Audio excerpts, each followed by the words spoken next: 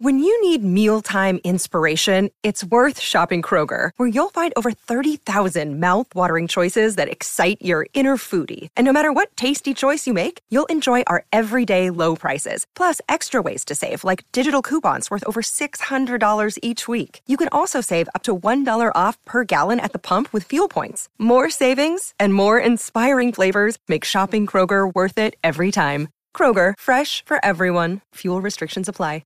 Another day is here, and you're ready for it. What to wear? Check. Breakfast, lunch, and dinner? Check. Planning for what's next and how to save for it? That's where Bank of America can help. For your financial to-dos, Bank of America has experts ready to help get you closer to your goals. Get started at one of our local financial centers or 24/7 in our mobile banking app. Find a location near you at bankofamerica.com/talktous. What would you like the power to do? Mobile banking requires downloading the app and is only available for select devices. Message and data rates may apply. Bank of America N.A., member FDIC. Hello, it is Ryan, and we could all use an extra bright spot in our day, couldn't we? Just to make up for things like sitting in traffic, doing the dishes, counting your steps, all the mundane stuff. That is why I'm such a big fan of Chumba Casino. Chumba Casino has all your favorite social casino-style games that you can play for free anytime, anywhere with daily bonuses. That should brighten your day a little. Actually, a lot. So sign up now at ChumbaCasino.com. That's ChumbaCasino.com. No purchase necessary. VGW Group. Void where prohibited by law. See terms and conditions. 18+. Hi everybody, this is the Cricket Badger podcast. Each badger marks the track with its own scent. His black legs are short but very powerful for digging. The name badger probably comes from the French word bêcher, meaning digger.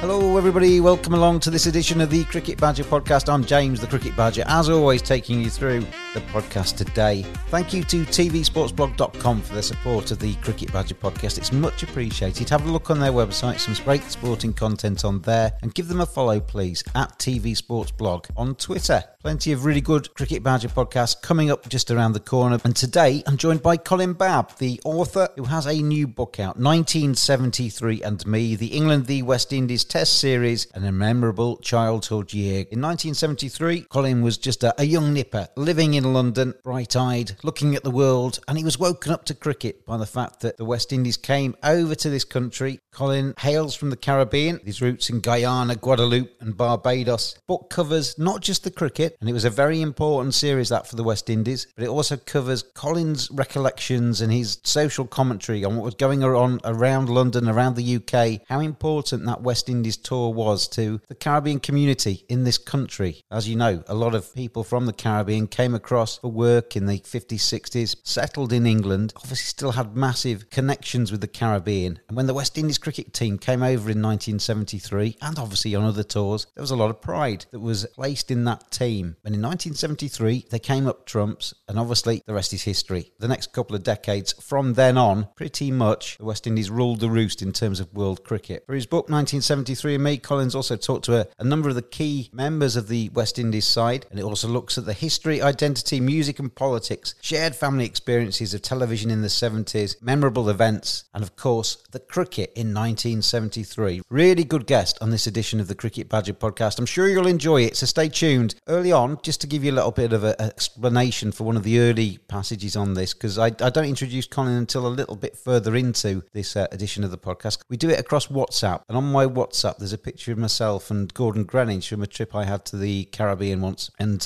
Colin does mention, he says, who's that in the picture with you? And that's what he's referring to. 1973 and Me, the England v West Indies Test Series, a Memorable Childhood Year, by Colin Babb, who is my guest on this edition of the Cricket Badger podcast.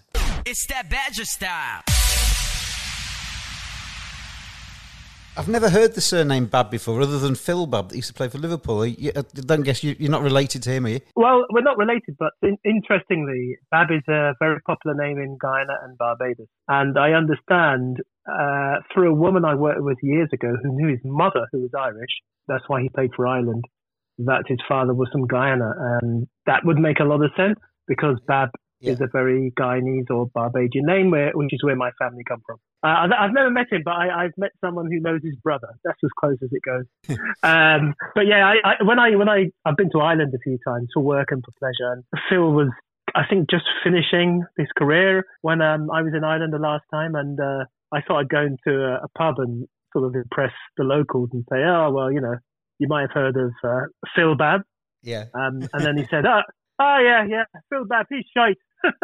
There's no Irish in you then? Well, interestingly, you should say this, actually. My father's family has a hint of, well, he claims his grandfather was Irish, but digging into it, I think he probably might have been English. Right. Yeah, so, I mean, the thing is that a lot of Caribbean families have white ancestry because a lot of the men, principally, who went out to the Caribbean went without women. Yes. So, and obviously the whole thing with ownership of slaves and having their way with slave women. And also some of these relationships were consensual between black women and slave masters. And also after slavery had ended, there were lots of different types of relationships, some illicit, some, between people who wanted to spend time with each other legitimately. So, yeah, the Caribbean is a very diverse place, and that's why 1973 is such an important book. I've been out to Barbados a few times, actually, cricket-related trips and what have you. And the last time we went out, we got treated very nicely by the Barbados Tourism Authority, who took us all over the place. And one of the trips that I went on was to one of the plantations and looking at the history of slavery, effectively, out in Barbados. It was very interesting. Sugar. Once Europeans discovered they could make money producing sugar to please the sweet tooth of Europeans who discovered tea and coffee, it was just that's what these islands were for, really. A lot of sugar isn't really the engine that ticks the economy in these countries anymore. I mean, other things like tourism and bauxite and all God knows whatever else. So yeah, it's not so much the same. Who's the picture? I can see a picture of you with somebody. I can't work out who it is. Yeah, that was taken out in Barbados. That was with Gordon Greenidge. Oh, really? God, he looks really different. Looks really different in that picture. Interestingly, my cousin in Barbados is an architect, and she was supposedly working on a school, which there's a school in Barbados which is named after him. Yeah, okay. Primary school, I believe. I didn't even know this. And apparently she was supposed to be working on the reconstruction of it. But I don't know what happened to that project. Okay, well, he didn't mention that to me, but we had a very nice time, actually. I was out there covering the MCC games and various things with the champion County Essex at the time. And I'd already interviewed Gordon a little bit earlier in the trip, but then we got all invited to his house because he does when there's tours and things over there, he's got a big backyard. Some of it's under corrugated iron, kind of like sheltered in the shade, a bit's open. But he does. Oh, right. He kind of sets up some catering. Everybody sits around, and then they had a local musician came in and played for us, and yeah, it was very good. That's fantastic. I've only met him once. That was at an event in Bristol to raise funds for the care of Winston Davis. Okay, yes, who played for the West Indies. Yeah. He lives in Worcestershire now, I think, or out that way somewhere. And there was an event every year to raise funds for his care, and there was a charity match, and Gordon was playing, so I managed to have a meal with him, have a chat with him, and he didn't open up to me that much. He seemed quite reserved and quiet, but we had a little chat. I was trying to interview him for a book I was writing, and he wasn't giving much away, so I kind of gave up. Basically, he was quite quiet when I met him. Really, he was just a very normal, kind of humble kind of guy. Really, it was quite pleasant. It was quite nice for that to be the case sometimes, rather than being quite open and brash and ego driven. He just seemed to be very, very normal. Yeah, his story features in 1973 and me because are you recording all this, by the way? I've recorded everything so far, but I haven't actually introduced you yet. So it's a pleasure on the Cricket Badger podcast, this edition, to welcome Colin Babb, the author. 1973 and Me is his book. We're going to get all the way through that and what that means to him. It's basically, Colin, correct me if I'm wrong with this, it's your little bit of your life story. It's the West Indies over in England in 1973 and that tour, which I don't think has been chronicled too many times in book form. And it's also a little bit of the social, kind of racial heritage kind of stuff around the edges of that, about how the West Indies came over in 1973. And obviously, from there on, they won 2-0 in 1973. They came back in 1976 and won again, and went on a procession of victories from there on. Yeah, that's right.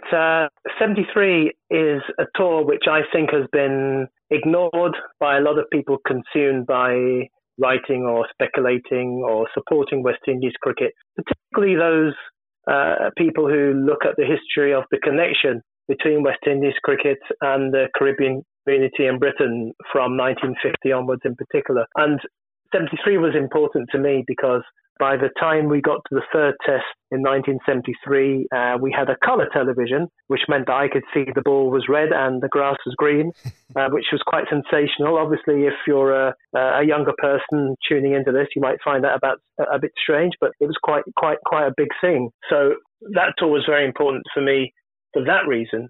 And also, it was the first cricket tour that I remember really feeling a sense of commitment to West Indies cricket. Although I would say leading up to the tour, I was getting more into cricket because football was my first love.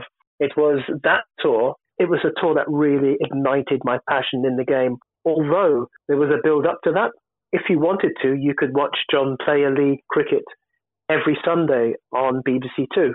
And that was a 40-over, it was in those days a 40-over Sunday tournament sponsored by the John Player Cigarette Company, which of course seems very old-fashioned now that cigarette companies can support and promote cricket tournaments. But yeah, so it was watching the Sunday League and that tour which ignited my passion. My background is in fact, my mother's from Guyana and my father's from Barbados. So I'm part Guyanese, part Barbadian, but I've always felt more connected with Guyana because most of my family who were in Britain in the 60s and 70s were from Guyana. So I always felt much more Guyanese. And I was brought up also by two very strong characters who were Guyanese, my mother and my great-grandmother. But also that tour was important from a West Indian perspective because it was the early 70s. Many West Indian people were still finding their feet in Britain. There was the constant frustration and obstacle of racism and prejudice in housing, employment, education, and many other facets of life. Although some West Indian families had put a firm foothold in Britain, there were a lot of challenges which they still face today, the community in some ways, but in a different way. And when the West Indian team came over, they had almost mythical status in some eyes. And also, whether you were a cricket fan or not, if you were West Indian, you knew the tour was happening because people would be watching it on television or trying to get into a ground to watch the team play. So yeah, the tours are very, very important, especially in the 60s and 70s. It's a period, I think, which has been slightly ignored when we're looking at that connection between West Indian cricket and the Caribbean community in Britain, because there's often a heavy focus on, for example, the 76 Grovel Tour or the 84 Blackwash Tour. And I think we need to really examine 66 before 69 and 73. And obviously 1950 as tours which helped to cement that relationship and give the community here, the West Indian community, a chance to make that connection back home through cricket. The Cricket Badger podcast is brought to you in association with tvsportsblog.com. Excellent sporting content. It's well worth a look, and give them a follow on Twitter at tvsportsblog. How old were you in 1973? From what you're saying there, you were quite a young man, and this was really your awakening, and obviously the colour TV is a big part of that, but this is your first kind of conscious kind of watching of cricket. Yeah, definitely. I was 9 going on 10, so I think your listeners can work out how old I am now. I'll move on very quickly, just in case they didn't get that and didn't want to rewind. So basically, yeah, I was 9 going on 10. I was living in South London. I was living with my Guyanese mother, my Guyanese great-grandmother, and my Barbadian father, who wasn't always around because he was in the army, so he's often posted overseas. And we lived in a street with people from various backgrounds. It was, I would say, a very regular street with working class and lower middle class families, a mixture of council house dwellers, housing association dwellers, and owner-occupiers. And we didn't always see eye to eye with various people we shared the street with, but there again, there were other people in the street who we liked. So it was a very typical semi-urban experience living in Britain at that time. Obviously, there was a spectre of racism all around. I had 1 or 2 instances which I talk about in the book from around that time. But I guess that's why cricket was so important to West Indian people, because it gave us an outlet. It gave us something to focus on. It gave us a sense of pride. And also, you must remember that people came to this country from different parts of the Caribbean. They came from St. Lucia, Antigua, Jamaica, Barbados, Guyana, Trinidad, Dominica. So when they came to England or came to the UK, it was a chance to meet people from different parts of the Caribbean who you probably had not met before.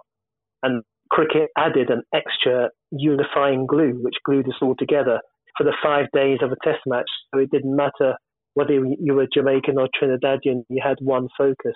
Interesting you say that, Con, because all the stuff I see from the people actually living in the Caribbean, there's a big rivalry, isn't there, between the islands? But you're saying that in London at that time, there might have been that rivalry out of cricket, but when cricket came along, that was the glue that united you all. Yeah, I mean, I wouldn't just say London, I would say the whole country, because one of the things I stress in this book and in other discussions I've had or interviews or things I've written is that the Caribbean community in Britain is not just a London community. I think we focus too much on that, and I think sometimes we focus on too much on the fact that it's mainly Jamaican and mainly in London. You know, our community is spread throughout the whole country. You could be in Bradford and meet a lot of people from Dominica. In Leeds, you'll meet a lot of people from St Kitts and Nevis. In Reading, Reading has a history of a strong Barbadian community, for example. Luton and High Wycombe has a tradition of having people live there, reside there from St Vincent. So it wasn't just a London experience, it was an experience which was nationwide. And I think although West Indian people in Britain shared similar migration issues, difficulties with racism and prejudice, subtly or more violent, there were still inter-island rivalries as well as ethnic rivalries amongst the community in Britain, which perhaps still exist. So if you are, say, for example, an Indo-Caribbean from Trinidad, you know, you may have some issues with, say, African Guyanese, for example, or, you know, or an Antiguan might not see eye to eye with someone from St. Vincent. You know, just like any part of the world, at any region, you know, there were differences, similarities and differences. But from my observations growing up in the 70s and in the 80s, even though West Indians in Britain might have had disputes about the makeup of the team, in terms of there's too many Barbadians in the team, or there are too many Jamaicans in the team, or we should have a Guyanese captain or a Trinidadian captain, and why haven't we got enough Antiguan players? Generally, I think we came together and supported the team as a whole, so it didn't matter who was scoring the runs or taking the wickets. I find it quite interesting. One of my best mates from school is of Indian heritage. He was born in Harrogate, but I can remember as a kid saying to him when England were playing India, who are you supporting? Why are you supporting India? Because you were born in this country. And I remember him clear as a day. He turned to me and said, yeah, but I still have Indian heritage. I'm still very proud of kind of where I've come from. Is that something that you can relate to there? That, you know, although you're born in England, and those Caribbean roots run very deep, don't they? Yeah, I think, I suppose, I'm not saying I was fortunate, but, you know, from a reasonably young age, I went to the Caribbean. So I went there for myself, or with my family, I should say. So I was able to have feet in both camps. I was able to live in Britain, but sometimes go to the Caribbean to touch the soil, as they say, meet my family and do other things. And get some sunshine. So I was completely aware. Yeah, you could say, yeah. So I was completely aware of that connection. And I grew up eating Guyanese food, whether it was curry and roti or garlic pork at Christmas. You know, for me, I lived in a very West Indian household. When I was outside of that household, I know Lenny Henry talks about this as well, I became slightly different. I had different friends from different backgrounds who I mixed with and liked or didn't like. You've listened to the Louis Theroux podcast with Lenny Henry as well, haven't you? I listened to that and I found it fascinating. Well, I read his autobiography and he talked about that. And I think having a twofold existence is something which some people from different backgrounds have. I know one or two people I work with or who I've been friends with who've had Irish parents who said similar things. So I don't think it's necessarily a West Indian thing. But for me, there was no decision or thinking about it. I supported the West Indies mainly because I was supporting teams that my family and friends of my family often talked about. All these players that I never actually saw myself. I mean, Hall and Griffith I didn't see, Ramadan and Valentine I didn't see, the three W's I didn't see, but these are figures that were spoken of in my house or my flat in their reverential terms. You know, they're almost like godlike figures. So growing up, I was always aware of these players, and obviously when I came of age to watch cricket in the early 70s, I began to watch Lloyd, Kallicharran, Keith Boyce, Bernard Julian, Barry Sobers coming to the end of his career, Rohan Kanai, and these are my heroes. But also, talking about the twofold existence, I tended to support the UK entry in the Eurovision Song Contest, for example. So there you are. And also, I always supported British athletes, British boxers, and also, although I wasn't that keen on the England team growing up, I never felt as if supporting England was something that we were felt comfortable in doing if we were black in the 70s. But as I got older, I got really into supporting England, and I support England at football 100%.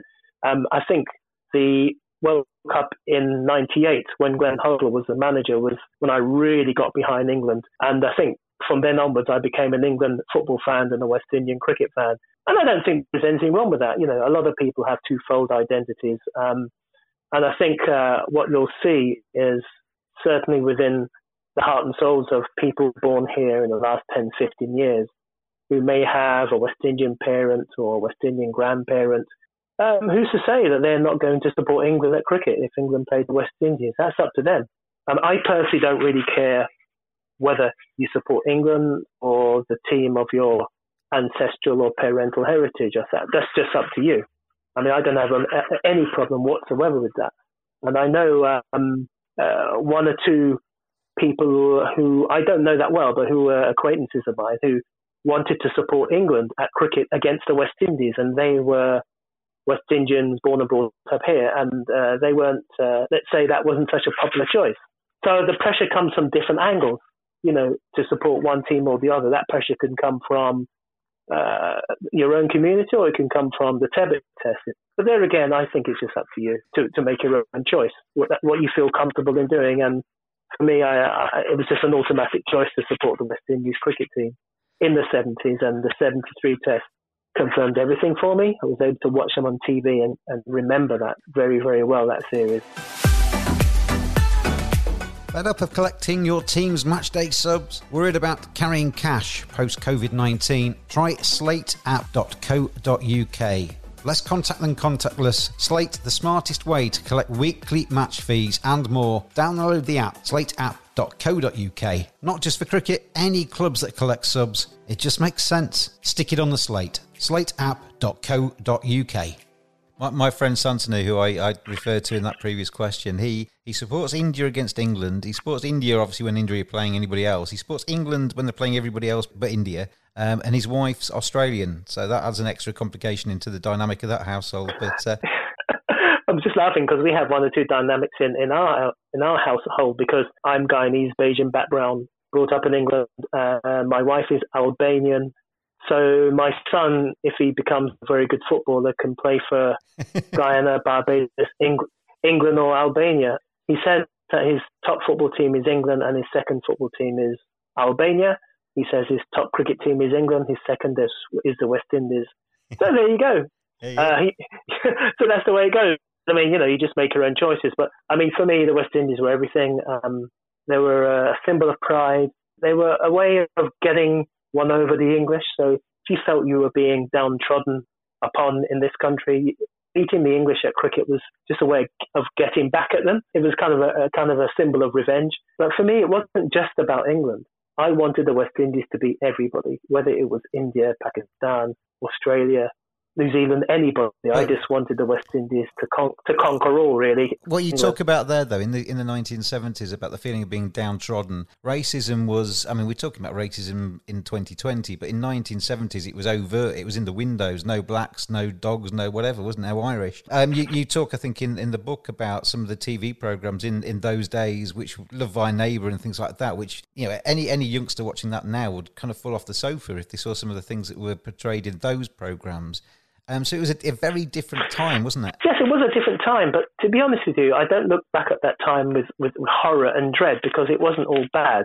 a lot of my life around that time was fun and enjoyable. It wasn't grim. It wasn't about being persecuted all the time. So that's what I try and put in the book. There was shade and humour, seriousness, politics.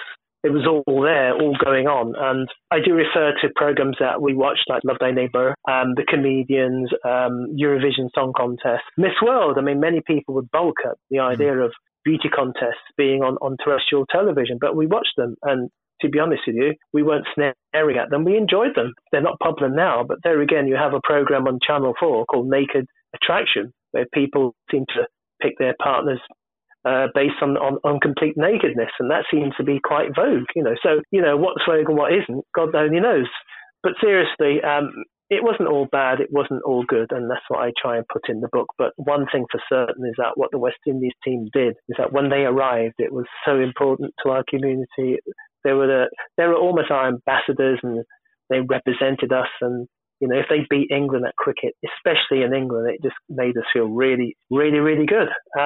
And not just if they won, but if they played in a particular style. Not just a flamboyant style, but in the typical swagger and West Indian way with discipline as well. And that combination showed that, as West Indians, united without worrying about which island we came from or what our ethnic makeup was, we could come together and work together and achieve success, which is the sort of thing I got when I spoke to Derek Murray about his feelings about the team who came here in the 60s and the 70s. And of course, having Guyanese heritage meant that when Rahan Kanai led the team here in 1973, for me that was very important. It was very important for a number of reasons. It gave non-Caribbean people in this country and outside the UK a chance to get a slice of the diverse nature of Caribbean society. The fact that we have people in the Caribbean of African heritage, Indian heritage, mixed Indian and African heritage, European heritage, Amerindian heritage, Portuguese heritage, and some of the 1973 team were made up of those different ethnic and heritage backgrounds. So yeah, that was why, looking back, that team was so important. You had Inchan Ali and people like Alvin Kallicharran and Rahan Kanai, who were Indian Caribbean heritage. And then you had other players who were of African Caribbean heritage. And, you had the opening batsman, Steve Camacho, who was of Portuguese Guyanese heritage, who unfortunately was injured in a pre-test match at Hampshire. He got injured. Interestingly, he got injured facing the bowling of Andy Robert, who was playing one of his first games for Hampshire as a young fast bowler. And he went on to do one of the two things, didn't he? Yeah, it was all going on. It was all going on in terms of that representation and that link to the Caribbean and revealing a sense of the diverse nature of Caribbean society, whether or not people from those different social, economic and ethnic backgrounds always got on. Well, obviously they didn't. But, it was good that team was able to reveal that to a wider public, as did the 1950 team, which came here. And as some of your listeners know, the West Indies won their first Test series in England during the 1950 tour, and their first Test victory was at Lord's. So that very year, cricket lovely cricket. And that tour was important because many British observers of cricket, they were able to see an Indo-Caribbean cricketer, Sonny Ramadhin, who took many wickets on that tour, as most people know, from Trinidad. So for them, it was the first time they could see somebody of Indian heritage representing the West Indies, another glimpse into the diverse nature of the Caribbean. Colin, we've never met, but I know you're a good guy. And do you know why I know you're a good guy? Because you're a Leeds United fan, and so am I. And I know in the book, you look at Albert Johansson's role in the Leeds side. I think you also look at some of the other black players playing in the 1970s in England. How would you bring that into the discussion in terms of the significance of them and their role in Caribbean society in England? Well, I didn't know you were a Leeds fan, so hey, that means I'm definitely going to keep talking. You've got me. You've got me for as long as you want me. I got into Leeds basically by watching TV. The first football match I remember watching was the 1970 FA Cup final against Chelsea. The replay, not the first match, but the replay. And when I left school and got a little older, I spent a bit of time across the country and out of the country. and I spent a bit of time in Leeds for one reason or the other. That was the reason I supported Leeds initially, because of that match. And it was just watching that team wearing white shirts. I remember the white shirts gripped me through my black and white TV. And I remember getting very upset when they lost the replay. And from then on, I became a Leeds fan, and I watched my first Leeds match about 5 years after that. But for me, the reason why football took up a bit of space in the book, and you're not the first person to ask me why, there was a chapter dedicated to football, Leeds United and Clyde Best, Albert Johansson and other players, is because leading up to 73, football was my first love. I wasn't really interested in cricket as an intense way as I was leading up to 73 and afterwards. Football was certainly my first love, and I used to watch it all the time on television. In London, we had the big match on independent television, and obviously the BBC had Match of the Day and occasionally Sports Night with my favourite ever commentator, David Coleman. So yeah, football was my first love, and I had all the football cards that we used to swap in the playground with the very hard, tasteless chewing gum. Yeah, it was very important to me that I was able to see black footballers on television. And I remember seeing Clyde Best. He was probably one of the only black players at the time when I was growing up. And when I saw him play for West Ham, it's hard to explain now, of course, but he was just, it was sensational watching him. It was so inspirational. There was a black player on the pitch. Even my mum would watch it just to watch Clyde Best. It was that important. And I interviewed Clyde Best for the book, and he told me he was actually a decent cricketer when he was growing up in Bermuda. And he also told me that he remembered the 1973 series. So as soon as he said those two things, he had me hooked. But I won't reveal too much. You'll have to read the book for that. Albert Johansson, again, connecting football with cricket and the way things were at the time. I got into the life of Albert. When he retired, I found out more about his life after he finished playing, because I didn't really remember watching him so much when he was playing for Leeds. I found out more about him later when I was growing up. And his story is absolutely fascinating. He married a Jamaican woman in Leeds, had a family here. He was the first black African to play in a FA Cup final. He talks about all the racist abuse he got living in Leeds, and also from Liverpool players in that 65 Cup final. He had a very, very hard time. But one thing that was told to me was that the Leeds fans loved him. He was very, very appreciated by the supporters, and he was absolutely loved and appreciated. He was a real novelty factor, of course, but he was an amazing player. And can you imagine playing now on these wonderful pitches with protection from referees and VAR and amazing salaries that footballers get? Albert would have been a superstar now. Absolutely would. But the black players in the first division, as it was then, obviously the equivalent of the Premier League that we know these days. Going forward a few years, aren't you, to the West Brom days when they had Cyril Regis and Brendan Batson. Who was the third member of the Three Degrees? Can't remember his name. Laurie Cunningham. Laurie Cunningham, of course.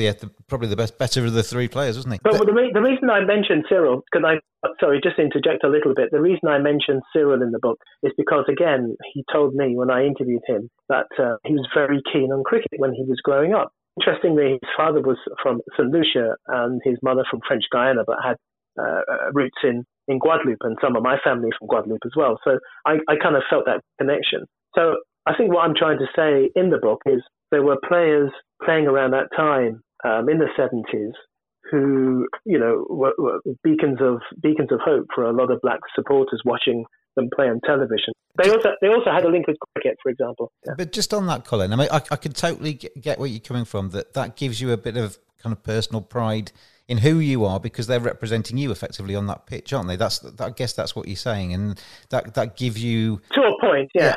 But encouragement, yeah.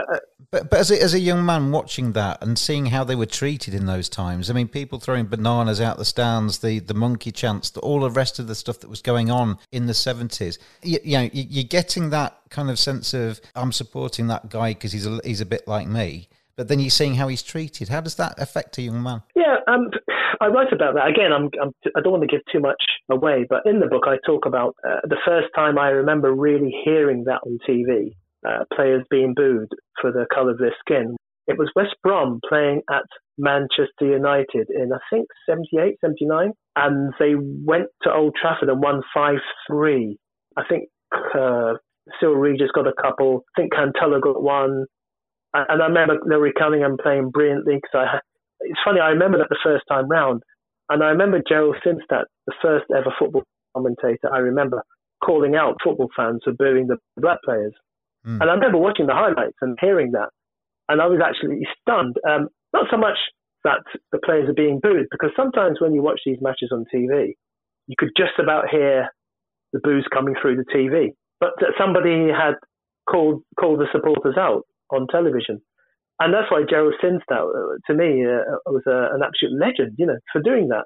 Even though the football grounds were difficult places to go, I personally didn't really get any personal abuse directed at me. Maybe one or two of the players, but I think it was worse in the 80s and the 70s, to be honest, because I think in the 80s, the hard right politics came into it and made it a bit more vicious. But certainly when I was watching football in the 70s and going to matches occasionally, I didn't really hear anything. It wasn't that bad. I think it got worse in the 80s when it got mixed up with hardline far-right politics. And it got a bit nasty. People would sell newspapers outside grounds and things like that. But certainly, a lot of the players had to put up with a lot during those years. And that's why I kind of, not hero worship them, but admire them. Cyril Regis and Clyde Best and Adi Coker and Batson. And a bit later, a player called Terry Connor, who played for Leeds, who for me was an absolute hero. But again, he seems to have been forgotten. Watching him in the 80s playing for Leeds, he scored in his debut, didn't he? That was quite amazing. But, it wasn't just about the black players. There were a lot of players I admired who didn't have Caribbean heritage. People like Billy Bremner, Frank Worthington, Stan Bowles. I suppose the Mavericks, you might say, Alan Hudson, Rodney Marsh, Tony Curry. So, it wasn't just about watching football and just picking out the Caribbean players or the players of Caribbean and African heritage. I know a lot of other players I admired, and I mentioned that in the book as well. When the West Indies arrived in 1973, they'd not won a Test series in 5 years. They'd lost 2-0 to England the previous tour in 1969. Was there much expectation from West Indian cricket fans that they were going to do something special? From the research I've done and from the people I spoke to, Derek Murray, Keith Fletcher, various journalists, Clayton Goodwin, it seemed to be a bit of a mixed bag, really. England were probably just about the favourites because they were playing at home, and the West Indies had not won a series for a while. So I suppose before the Test, most people would have judged, unless you were a really enthusiastic, blind to any other kind of reality West Indian fan, I think England would have been probably the slight favourites. But Derek Murray in the book, I won't quote him word for word because you'll have to buy the book to find out. I think he was saying to me that it was almost as if the West Indian team was just about to come together. They knew they could do it, but they just needed to prove they could do it. And I think this tour was probably the time when they felt this is where we have to deliver. We know we can deliver, and we have to deliver. And we're beginning to get our act together. Obviously, I suppose whether you follow cricket or not, you might be aware that the West Indies won the series. So therefore, what I'm trying to say in this book is that the reason why this tour has or deserves more attention is that it probably was one of the foundations on which the West Indies built a better future from 1975, 6 and beyond. But also it was, for me, memorable for the pitch invasions. I remember when I started to go to cricket, a bit after 73, it was just common to run on the pitch. So, someone scored a 4 or hit a 6 into the crowd, but mainly a 4. All these young schoolboys, including me, of course, would just run onto the pitch and try and field the ball. And at the end, you'd run onto the pitch and try and get under the pavilion to chant at the players, I don't know whether you did that when you went to cricket, but it was just such a common thing. And if you watch the 73 series, it just reveals that there were so many West Indians and English supporters who were just full of joy and happiness and watching the series and running on the pitch and really having a great time.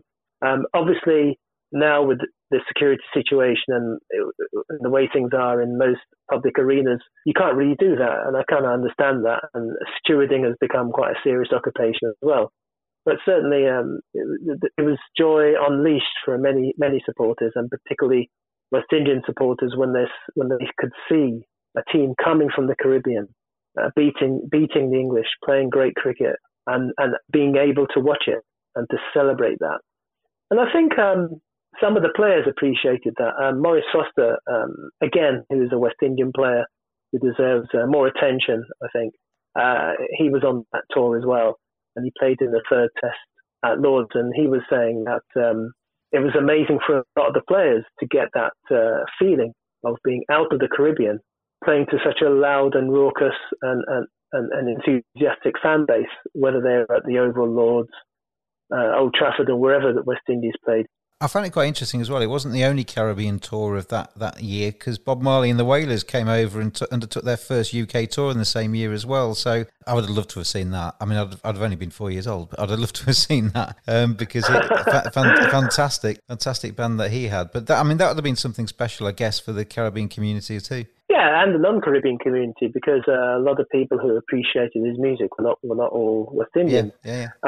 What I try to do in the book is talk about not just cricket, although cricket is the theme that runs through the book, but talk about other things that happened that year which directly or indirectly connected with me or my family or Caribbean or non-Caribbean people that I knew or didn't know. And that included that tour in '73 by Bob Marley. Also, the Eurovision Song Contest of that year, CARICOM being formed, which is, I suppose, the Caribbean version of the European Union. Britain joined the Common Market in 1973.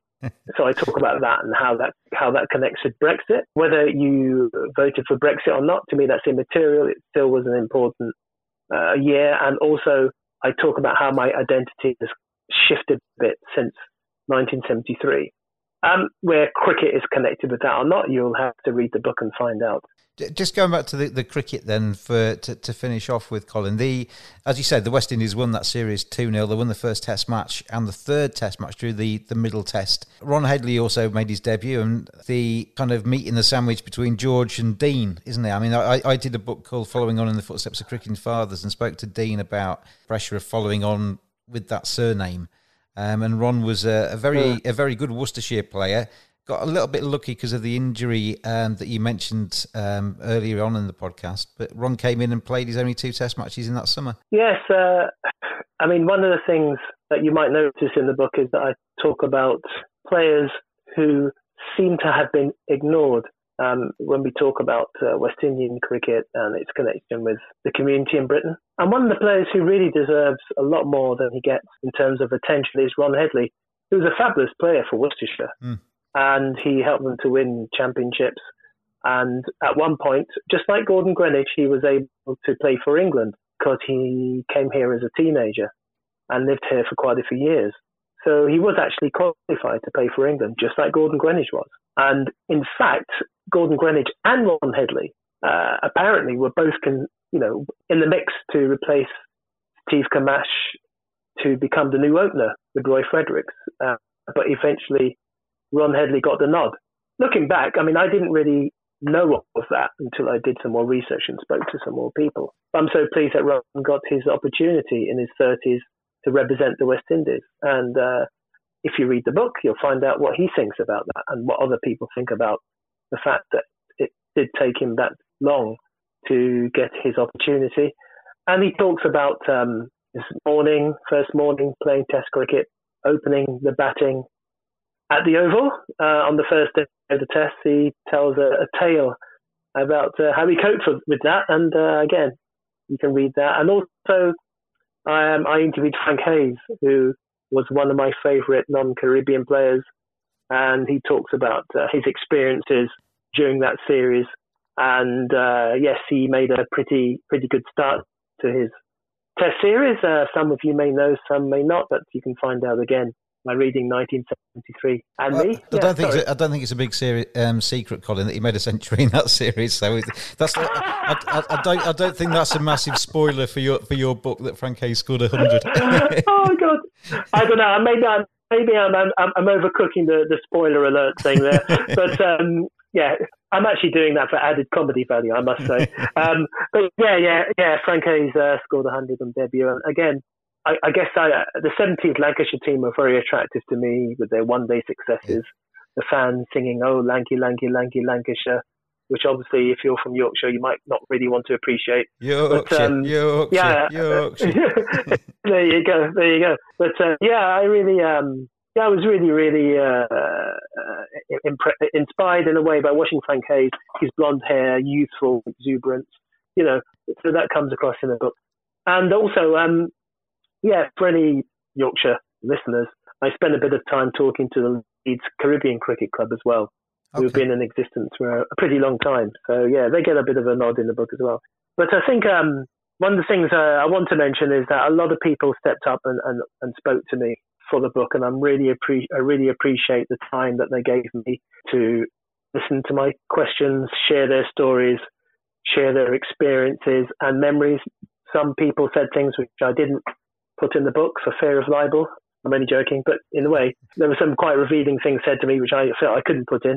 So yeah, a big thank you to other players I haven't mentioned or other people I've not mentioned. That's Dennis Amos and Dickie Bird, Lance Gibbs, who else I speak to? Bernard Julian. I didn't speak to him directly, but Reza Abazali, a friend of mine and journalist in Trinidad, spoke to him for the book. Alvin Kallicharran said some wonderful things. And Simon Lister, the author of Fire in Babylon, kindly wrote the foreword to this book as well. The 1973 series, obviously a success for the West Indies.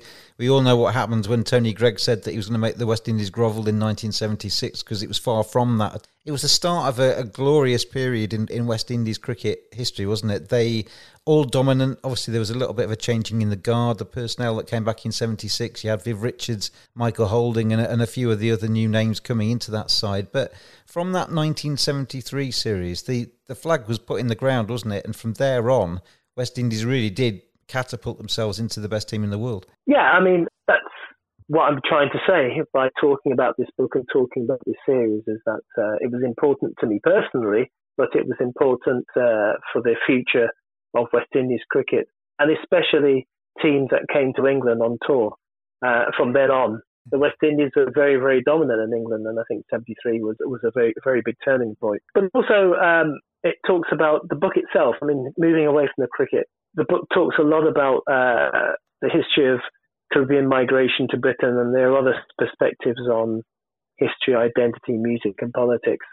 So what I'm trying to say is that you don't have to be a cricket fan or have Caribbean heritage or have grown up in the 70s to get something out of this book. Colin Babb, it's been great to have you on the podcast. 1973 and Me, the England and West Indies Test Series, and a memorable childhood year, published by Hanseeb Publications Limited. Where can people get it from, Colin?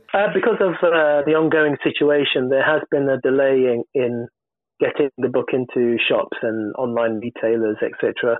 So the best way to get your early bird copy in advance and during the West Indies tour of 2020 is to contact me on my website or through my website, which is colinbabbauthor.com, COLINBABB author.com, or I'm on Twitter at Gabe the Crowd, GAVETHECROWD, or on Instagram, Colin Babb Author. So yeah, colinbabbauthor.com is probably the best way to get through. Just find me, and I'll arrange to get a book to you ASAP with the necessary payment details. Colin, it's been a pleasure to have you on. Good luck with your book, and thanks for talking to me. Absolute pleasure. Thank you very much. I enjoyed it very much. It's that Badger style. My thanks to Colin for joining me on this edition of the Cricket Badger podcast, a fellow Leeds United fan. So fingers crossed over the next few weeks that Leeds finish off the job and playing Premier League football, but that is just a personal opinion. I'm sure there's plenty of you out there shouting at the Cricket Badger podcast at the moment saying, yeah, Leeds United, dirty Leeds, etc. Well, be quiet, because it's my podcast. I can say what I like. But I hope you enjoyed that. And if you want to buy that book, 1973 and Me, the England, the West Indies Test Series and a Memorable Childhood Year by Colin Babb, forward by Simon Lister, published by Handseed Publications. Colin was giving you the information at the end there. If you missed his website address and you want to know more details on how you can get your hands on this book, www.colinbabb.author.com. Thank you for joining me on this edition of the Cricket Badger podcast, and thank you for listening over the last few weeks of lockdown and before that as well. The Cricket Badger podcast is going from strength to strength, and that is down to your ears and your listens and your time of hopefully enjoying the Cricket Badger podcast that we've been putting out there. So stay tuned, plenty more to come, as I say, and if you could just spare me a little bit of time, it'd be much appreciated. Add a little bit of a like, a subscribe, or a nice comment on whatever podcast platform you listen to the Cricket Badger podcast on, and that'll do it no harm at all. Thanks again to tvsportsblog.com for their support of the Cricket Badger podcast. That has been invaluable over the last few weeks of COVID-19 and everything else that we've been going through. Give them a follow on Twitter at TV Sports Blog. Give the podcast a follow on Twitter as well, at cricket_badger. There's all the plugs out the way. If you do all of that, you'll keep in the loop and you'll know when the next editions of the Cricket Badger podcast are coming out into your ears. And stay tuned, because there's plenty more to come. I've been James. Thank you very much indeed for listening, and I'll see you next time when I bring you the next edition of the Cricket Badger podcast.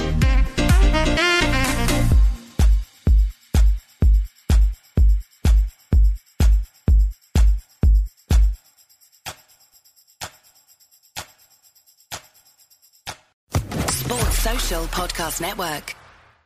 Step into the world of power, loyalty, and luck. I'm gonna make him an offer he can't refuse. With family, cannolis, and spins mean everything. Now, you wanna get mixed up in the family business. Introducing The Godfather at ChumbaCasino.com.